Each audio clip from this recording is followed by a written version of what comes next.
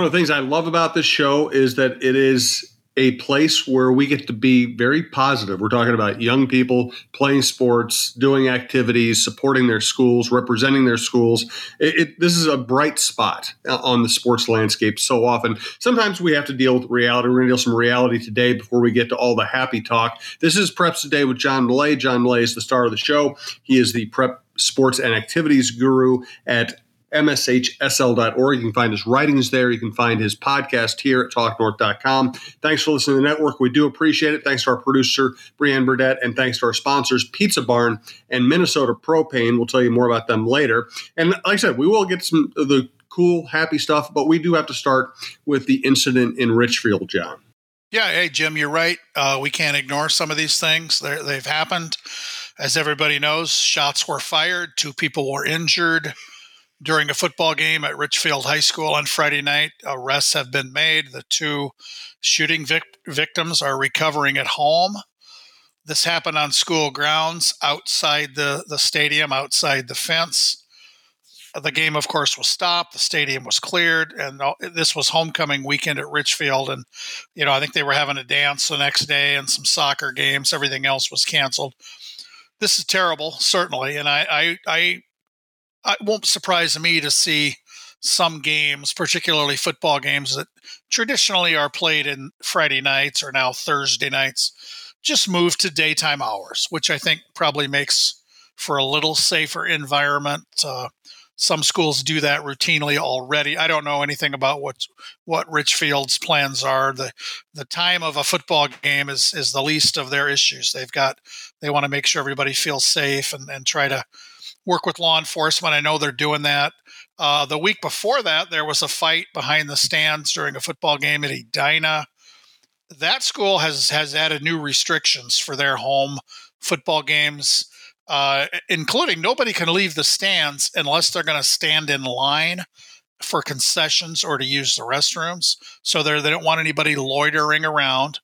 There'll be no one admitted to the stadium after halftime. And elementary and middle school kids, if they're at a football game at Edina, they have to sit with their parents. They can't be going running around, on the perimeter. And I think all that is smart. And as far as this shooting goes, it shouldn't be a political thing, but it is. And there's too many guns. There's just too many guns in this country. I know that might upset some people, but people who don't have guns can't use guns to kill other people. I mean, that's pretty easy. It's terribly sad all the way around. But it has less to do with high school sports, more to do with societal issues. Thank goodness no one was killed this time. I don't know what the answer is, Jim, and nobody likes to see this, but it happens in a lot of places. I don't know why anybody thinks it couldn't happen at a high school football game. What are your thoughts on this? Yeah, we were probably on the same page. The broad societal fix is fewer guns, and the immediate fix is probably playing noon on Saturday or something, And let's face it, we all love Friday night football games. You've covered a million of them. I covered a million of them, especially early in my career when I was focusing on high school sports. It's a great atmosphere. It's fun. It's something to do on a Friday night. It's a blast. There's no doubt about it. But if you have to deal with any level of risk, it's not worth it. And let's also face it. I see it at all levels. You have you play Packers Vikings at 7:00 at night.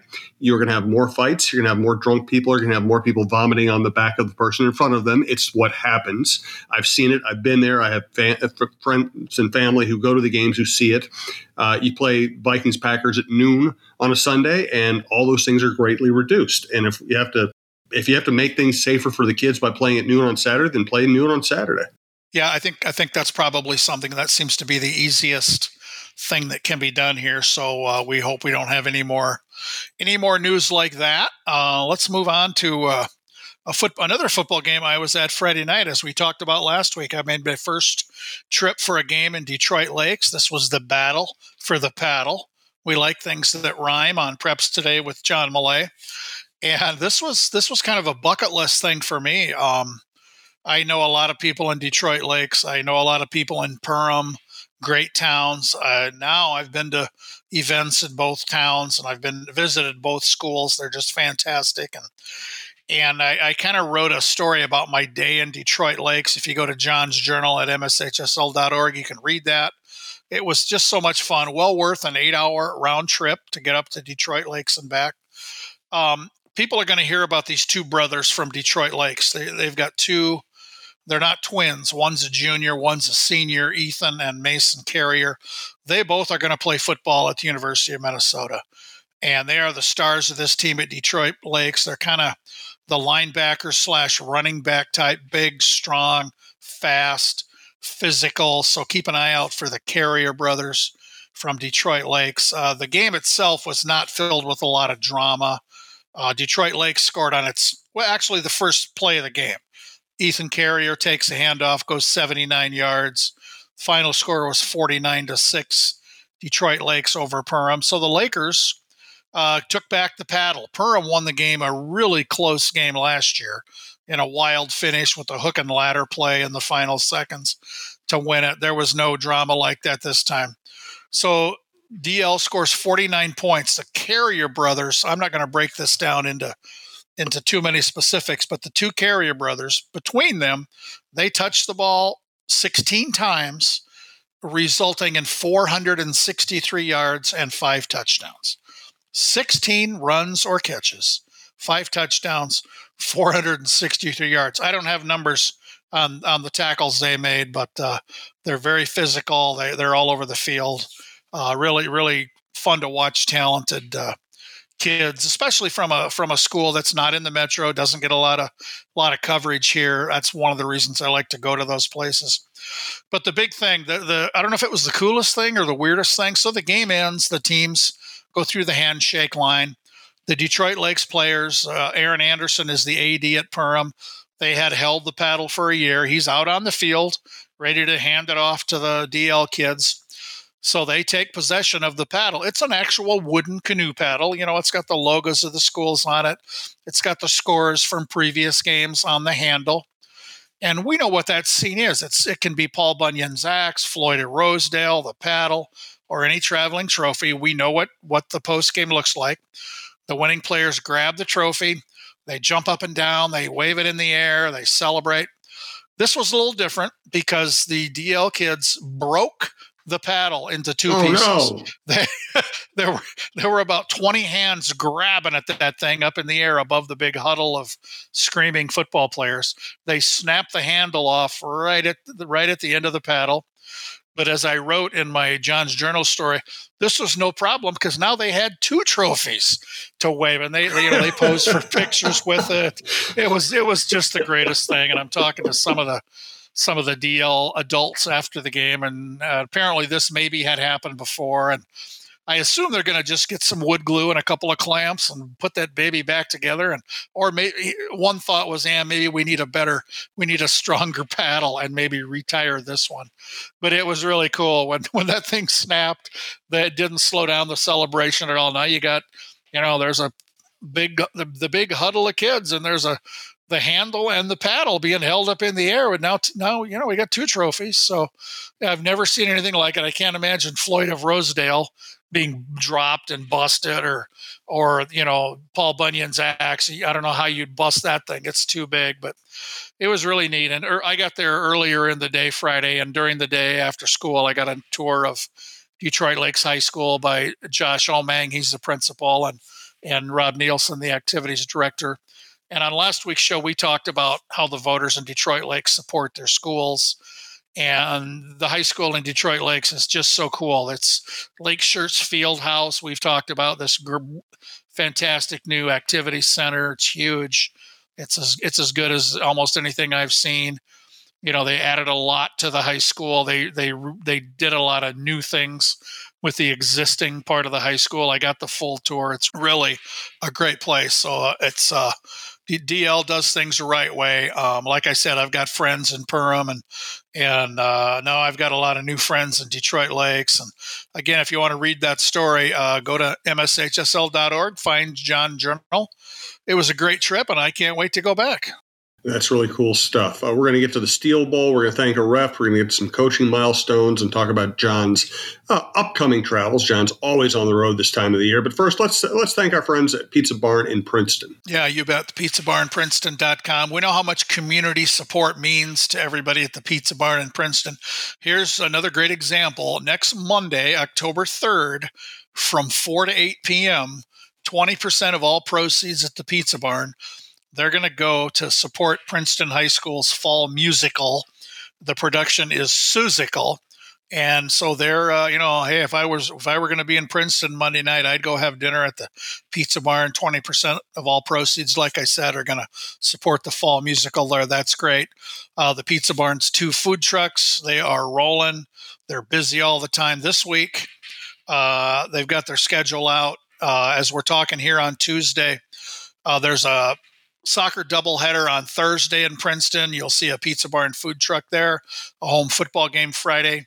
And at the ERX Motor Park in Elk River, there'll be a Pizza Barn food truck there Friday, Saturday, and Sunday. I assume they're having some type of motocross event there. I've driven past ERX Motor Park, never stopped by. I should, especially if there's some Pizza Barn food trucks there. So that's Friday, Saturday, Sunday. The weather looks great for all these events.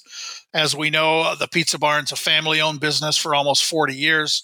Just a tremendous asset for Princeton and well beyond. And our great thanks to Jody Stay and her crew at the Pizza Barn for sponsoring our podcast.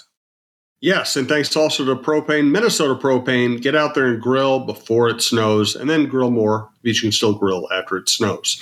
If you'd like to advertise with this show or any of the many shows across the network, you can reach Karen Cleary at KCLEARY at TalkNorth.com and go to TalkNorth.com to check out the Cheryl Reeves Show, Russo, Krasinski, Jeff Diamond, Lavelle Neal, Roy Smalley, Mike Grimm, Dave Lee, Blois Olson, our outdoor content. Check it all out.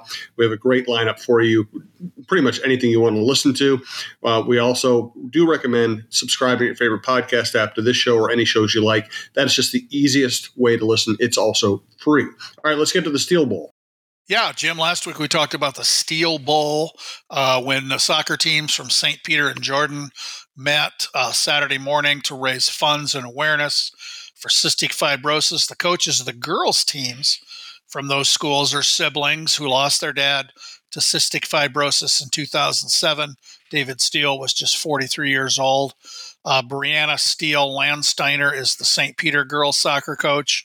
Her brother Nate Steele coaches the Jordan girls. I was in Detroit Lakes. Otherwise, I would have been down in Jordan for this. And in the girls' game, St. Peter defeated Jordan 1-0. But what's more important is that they raised nearly $7,000 in memory of David Steele and to fight and raise awareness for cystic fibrosis. Those are 2 great towns, great schools, St. Peter and Jordan. I've been to both multiple times. Congrats to everybody there. I want to mention one other kind of community-minded thing. This also involves girls soccer. The teams from Irondale and Mounds View met at Mounds View last week. And the theme was safe driving awareness. So the both teams had warm-ups with those messages on them that they wore before the game. At halftime, there was a video message on the big scoreboard there at Mounds View regarding the importance of safe driving. And we know it. There's just too many stories of teenagers being killed or seriously hurt in vehicle crashes. And these kinds of reminders are important. So well done, Mounds View and Irondale. No doubt. And now it is time to thank a ref. We don't have enough of them, but the ones we have, we like to thank. We love them all. We need more. And in that vein of needing more, I know Alicia Tipke at WIO-TV in Duluth. She does a great job. She had an important story about how the shortage of officials is affecting high school sports up in that part of the state, as it is all over the state and really all over the country. Minnesota North College, previously known as Hibbing Community College, they're going to begin offering officiating classes here in October. They're starting with an 8-week class in basketball officiating in the hopes of adding baseball, softball, football, volleyball. We need more of that on the college level. I know a few high schools have officiating classes. That's a great step to give people an opportunity to just take a class, Here's your whistle. Here's a rule book. Let's work on some of these things. And the next step after that is let's get certified with the high school league. Let's start working junior varsity games, junior high games, kind of get your feet into it. I saw a tweet from somebody in recent days who I think it's a first year official. I don't know if it's volleyball or soccer or cross country. This is their first year, and they're already working varsity games. That's how much the need is there. So you can make some good money doing this, and of course, give back to the sports you love and the kids. Excellent. All right. The cool thing about covering an entire state, there are always some cool milestones. What are this week's coaching milestones? Yeah, these are all volleyball, Jim. This is kind of a unique time right here. Great sport. Yep. Up at Wadena Deer Creek, Sue Volkman is the volleyball coach there. I've seen her teams play at the state tournament. I've seen her volleyball teams play in their gym up there. She picked up her 600th career win last week. That's a big number. She's only the 13th coach in Minnesota history with 600 volleyball wins. Dan Westby, the volleyball coach at Marshall High School, he's on the cusp of 500. He began this week with 497. The Tigers have 3 matches at home this week, so Dan could get to 500 by the time we talk next week. And congrats to Spring Grove volleyball coach Kelsey Morgan. She just recorded her 200th career win. I'm proud to say I know all 3 of those coaches. I've been in all 3 of those gyms and seen those teams play. And as you said, volleyball is just such a great sport. No doubt. I'm not surprised you know them all and have been in all those gyms because that's what you Yes, do. do. Speaking of your travels, what do you have coming up? First I'm going to talk about, I got a little story from the road. Yeah. So I'm driving home from Detroit Lakes on Saturday. I basically went north, Highway 10, which is a great road. I don't like to come back the same way. I like to see something different. So I went from Detroit Lakes down to Alexandria, then I-94 back home here. And I noticed as I'm on I-94 up there, there's a charter bus on the road, and I kind of tagged along with it for a mile or two, and then I might have gone to 1 mile over the speed limit and moved on. And, you wonder, who's in that bus? It's a charter bus. Well, I found out because the next day I was tagged on a tweet. Someone inside that bus shot video of the John's Journal Toyota Camry driving alongside the bus. Of course they did. Turns out it was the men's and women's soccer teams from Minnesota Morris. They were on their way to St. Paul for games at the University of Northwestern, and one of the members of the women's soccer team shot the video, and her mom posted it on Twitter. So I just cannot hide anywhere. So here's what's happening this week. If anybody wants to shoot video of my car on the road, I'm going to be back up north. It's going to be a football volleyball trip Thursday and Friday. I'm going to Winnie-Mac, which is in Erskine on Highway 2. If you don't know where that is, look at a map.